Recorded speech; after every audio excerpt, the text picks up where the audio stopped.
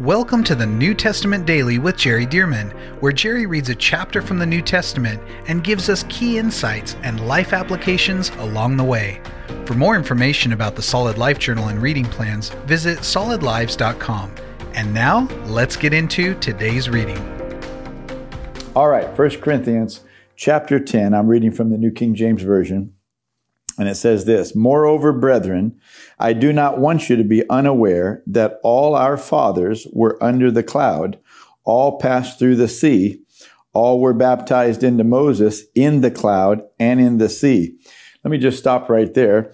When he's talking about our fathers, he's talking about the descendants of Abraham, Isaac, and Jacob, talking about those Israelites that came out of Egypt into the wilderness and eventually into the promised land. I really like something right here at the beginning, though. It says, "Moreover, brethren, I do not want you to be unaware." Of course, he's talking to the Corinthians, and many of them are Gentiles. So these would not all be Jewish people, and yet in Christ now, who is, Jesus is Jewish. He was born of Jewish descent. He is a descendant of Abraham, Isaac, and Jacob. And so when you're in Christ, then you are Abraham's seed and heirs according to the promise, Galatians 3:13 and 14. But I like this. It says, "Moreover, brethren, I do not want you to be unaware that all our fathers were under the cloud." Under the cloud. Now, we know that they followed the cloud, and the cloud was by day, and at night, that cloud turned into a pillar of fire. But notice it just throws this in. They were under the cloud. Now, what does that tell us? That tells us that God didn't only use the cloud as a sign and to lead them, but God also used the cloud to cover them from that hot Middle East desert sun. And so we wonder, man, how did they not just burn up out there, out all those years out there? Well, they were under the cloud. And then at night, that cloud turned into a pillar of fire, and that kept them warm at night. So this was an air-conditioned camp with all of these people, hundreds of thousands, maybe up to 2-3 million people. But this was an air-conditioned camp by the power of God. Talk about amazing. Wouldn't you have liked to have seen that? And maybe the Lord will show us some kind of a video when we get to heaven. Okay, here we go. "Moreover, brethren, I do not want you to be unaware that all our fathers were under the cloud, all passed through the sea," talking about the Red Sea, "all were baptized into Moses in the cloud and in the sea, all ate the same spiritual food," that's talking about the manna, "and drank the same spiritual drink," that's talking about the water that would come out of the rock when God would supernaturally bring that. Just like the manna was supernatural, so the water out of the rock was supernatural. And it went on to say, "For they drank of that spiritual rock that followed them, and that rock was Christ." This is a mystery here because he talks about the rock from which the water came out that they drank. But he said, this rock followed them. This rock followed them. Well, I don't think necessarily the big boulder, however large it was, that they saw the water come out of more than once. I don't think that was the same boulder. And, every time they'd look around as they were traveling in the desert, they'd see this boulder sneaking up behind them. I think, that's more of like a cartoon. But what he's saying is, look, these were not just natural things. There was a rock that literally was following them, and that rock was Christ. In other words, Jesus pre-incarnate. Incarnate means in the flesh. Before he became a baby in the womb of Mary and then born in Bethlehem, Jesus has existed for eternity past, like John says in John 1:1. "In the beginning was the Word, and the Word was with God, and the Word was God, and all things were made through him." See, so Jesus was there with them, even out in the wilderness, and he was following them. In fact, I believe that it was Jesus specifically, the second person of the Godhead, that was there in the tabernacle with them out in the desert. And so that's another study that we could look at another time. We look at it in our Operation Solid Lives teaching in the first level, but let's go on now. It goes on to say in, verse 5, "But with most of them," talking about the Israelites, "God was not well pleased, for their bodies were scattered in the wilderness." In other words, they died. Why? Because of unbelief, because of not obeying God, because of complaining. So notice he goes on to say, now these things became our examples to the intent that we should not lust after evil things as they also lusted. We should learn from them not to just follow the cravings of our bodies and of our hearts and of our minds, but instead to follow the ways of the Lord. Verse 7, and do not become idolaters, as were some of them. As it is written, the people sat down to eat and drink and rose up to play. Nor let us commit sexual immorality, as some of them did.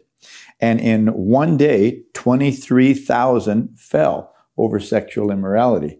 And so some of these things, we have in our society, idolatry, like the love of money, and we put money ahead of God. Instead of obeying God, we obey money. We follow money, whatever it takes to get more money or to keep our money. We do it even if God says to do something different, like, for example, to tithe or to give to others, the poor and such. And so he's saying, don't do that, and don't commit sexual immorality, because we see in the Old Testament God's judgment on that. We may see a delayed judgment today and misinterpret that delayed judgment to think that it's not that big of a deal. We're in the New Testament. We can go ahead and sin and commit these idolatries and these immoralities today. And the Bible in the New Testament here is saying, oh, no. Yes, we're saved by grace, but we're saved to obey. We're not saved to disobey. And so he's saying, let's use what happened as an example. And so he goes on to say, verse 9, nor let us tempt Christ, as some of them also tempted and were destroyed by serpents. And you remember this. This is he's rehearsing some of the scenarios that happened there when the people were bit. But all of this was because of their disobedience. Look at verse 10. You would think this is not in the same category, but God puts it in the same category. He says, nor complain, as some of them also complained. We don't realize our complaining. Here, God has been so good to us. Jesus came and gave his life. He died for us. He has given everything that we might have eternal life. And then when things don't go just right for us, when we feel like, oh man, this didn't happen or that didn't happen, or God didn't answer our prayer soon enough, then we start complaining as if God's mistreating us or something. And he's not mistreating us. And so it says, nor complain, as some of them also complained and were destroyed by the destroyer. Notice complaining, and really this is persistent complaining. This wasn't just they complained one time. This is persistent complaining. And it says they ended up being destroyed by the destroyer. What does that mean? Their complaining removed the protection of God around them. Oh, I don't want that. No, I know you don't want that either. So Lord, forgive us for complaining. We don't want to complain. We want to give thanks. And so it goes on to say in verse 11, now all these things happened to them as examples. In other words, these things happen and they're documented in Scripture so that we could read them and not fall into the same traps and disobedient acts. Now, all these things happened to them as examples, and they were written for our admonition, upon whom the ends of the ages, have come. So admonition is, an admonishment is, it's an encouragement, but it's stronger than an encouragement. It's a directive. It's an instructional. And it's like, here, you need to do this. It's almost like a correction, even in advance sometimes. It's an admonishment. And so it goes on to say, therefore, let him who thinks he stands take heed lest he fall. This is a key little verse. Let him who thinks he stands. In other words, you may think, hey, I got this. Oh, I've been a believer a long time and such. He said, let him who thinks he stands take heed. In other words, go back and check. Are you complaining? Are you committing any sexual immorality? Are you committing any idolatry or any of these sins that were committed with Israel happening inside of you? Take heed lest you fall, even if you think you stand, even if you think you've got it all under control. The enemy is very slick, and he sets us up so that he can knock us down. So it says, let him take heed lest he fall. Verse 13, no temptation has overtaken you except as is common to man. But God is faithful, who will not allow you to be tempted beyond what you are able, but with the temptation will also make a way of escape that you may be able to bear it. That's a mouthful of a verse. But let's look at it piece by piece. No temptation has overtaken you except as is common to man. In other words, you're not being tempted with anything that other human beings are not being tempted with. If you're being tempted, other people, you're not having some special temptation that nobody else has. No, it's common to man. The enemy uses the same temptations, the lusts of the flesh, the lust of the eyes, the pride of life, as 1 John tells us, to tempt all of us. So everybody is getting the same kinds of temptations, but God is faithful, who will not allow you to be tempted beyond what you're able. In other words, regardless of what temptation you're being tempted with, you are able to withstand it. You are able to avoid it. You are able. God never allows us to be tempted in a way that we did not have the ability to properly respond and defend ourselves. Notice it says, but God will not allow you to be tempted beyond what you are able, but with the temptation will also, don't you wish he would have said, instead of a temptation, make a way of escape? No, it says also. So in other words, you have door number one and door number two. Door number one is the temptation. But God makes a door number two. And by the Holy Spirit, this is what he does. He's so precious to do it. Down inside, he hints and he speaks, or he gives you a sense of what you do to avoid that temptation. Sometimes it's just to open your mouth and say, no, I cast that down, as we'll learn in 2 Corinthians chapter 10. I cast that down in Jesus' name. No, I resist that. No, I'm not giving place to that. No, I'm going to be obedient. Sometimes it's just removing yourself, like Joseph with Potiphar's wife. He just ran. The Bible says, flee youthful lust. He fled because he's a human being. He's a man. And it wasn't that he wasn't tempted. He fled. He knew it was wrong. See, so God will, with the temptation, make a way of escape that you may be able to bear it. In other words, you may be able to get through that season of temptation without giving into it. And so thank God that he gives us door number two. Run through door number two, whatever that means. Speaking, confronting in Jesus' name, getting out of there, moving where you are, etc. Verse 14, therefore, my beloved, flee from idolatry. See, here's the fleeing. This is what he's talking about. Flee from idolatry. Once you recognize it, once you realize, oh man, I'm giving place to the love of money. Oh man, I'm overworking. I'm not spending any time in God's word, spending any time with God's people like the Bible says to. I'm not tithing. I'm not giving. I'm doing everything to get more money and to make money or to keep money or whatever. See, and so and of course, idolatry is more than money. Idolatry could be a girlfriend or a boyfriend or women or men or etc. Cars, houses, fame. Idolatry. It's what you serve instead of God. It's what you obey instead of the Lord. And he says, flee idolatry. I speak as to wise men. Judge yourselves what I say. I speak as to wise men. Judge yourselves what I say. Judge for yourselves what I say. The cup of blessing which we bless, is it not the communion of the blood of Christ?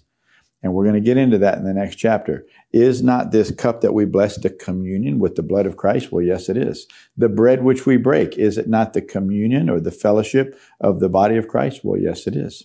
For we, though many, are one bread and one body, for we all partake of that one bread. We're all part of the body of Christ, we that are believers.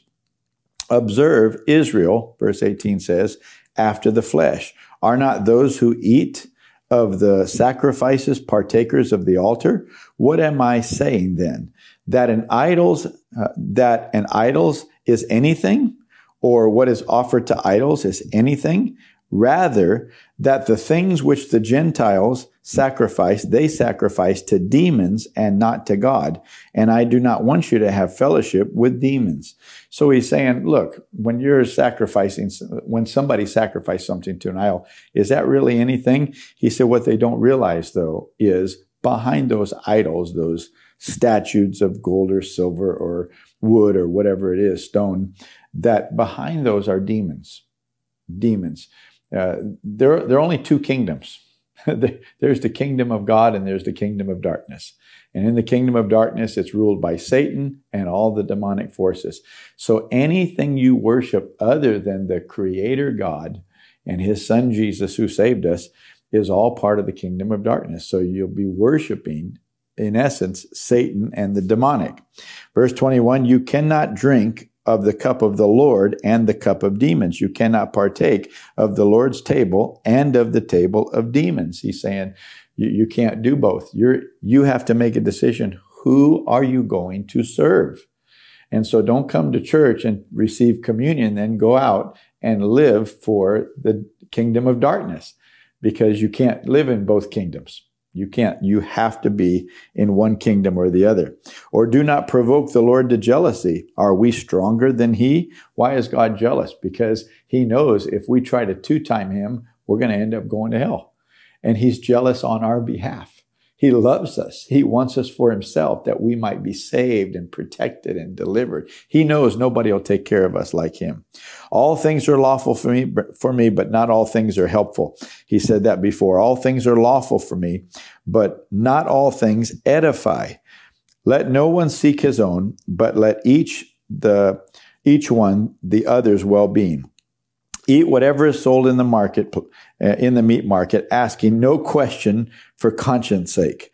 For the earth is the Lord's and all its fullness. He's saying if you don't ask any questions, then it doesn't weigh on your conscience, and you just don't have to worry about the idols, because you didn't offer it to any idol, and God made it anyway. If any of those who do not believe invite you to dinner and you desire to go, eat whatever is set before you, asking no question for conscience sake. But if anyone says to you, this was offered to idols, do not eat it for the sake of the one who told you, for the conscience and for conscience sake. For the earth is the Lord's and all its fullness. Conscience sake, I say, not for your own, but that of the other. In other words, he's saying if it doesn't bother you because you think, hey, God made this. I'm eating it unto the Lord. He said, that's not your conscience. But since the other person told you about it, now you have to be sensitive as a brother in love for the other person's conscience. For why is my liberty judged by another man's conscience? But if I partake with thanks, why am I evil spoken of for the food over which I give thanks? Therefore, whether you eat or drink, or whatever you do, do all to the glory of God. Give no offense, either to Jews or to the Greeks, or to the church of God, just as I also please all men in all things, not seeking my own profit, but the profit of many, that they may be saved. And so Paul is talking once again about something that we talked about in the 8th chapter mostly, and that is that, look, when you're living as a believer in the Lord, you not only live with faith unto God based on what you believe toward Him, but we live by love. And God doesn't want us to throw any stumbling block in front of another brother or sister that makes them stumble. So again, we may think, yeah, I can do this. I can watch this kind of movie. I can listen to this kind of music or whatever. I can drink maybe alcohol. Some believers, do that.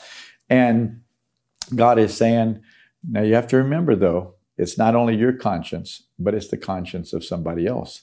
And you could be exercising your liberty, but while doing so, tripping somebody else up and causing them to stumble, maybe even go back into an addiction and a bondage. And Paul's saying, look, we don't want to do that.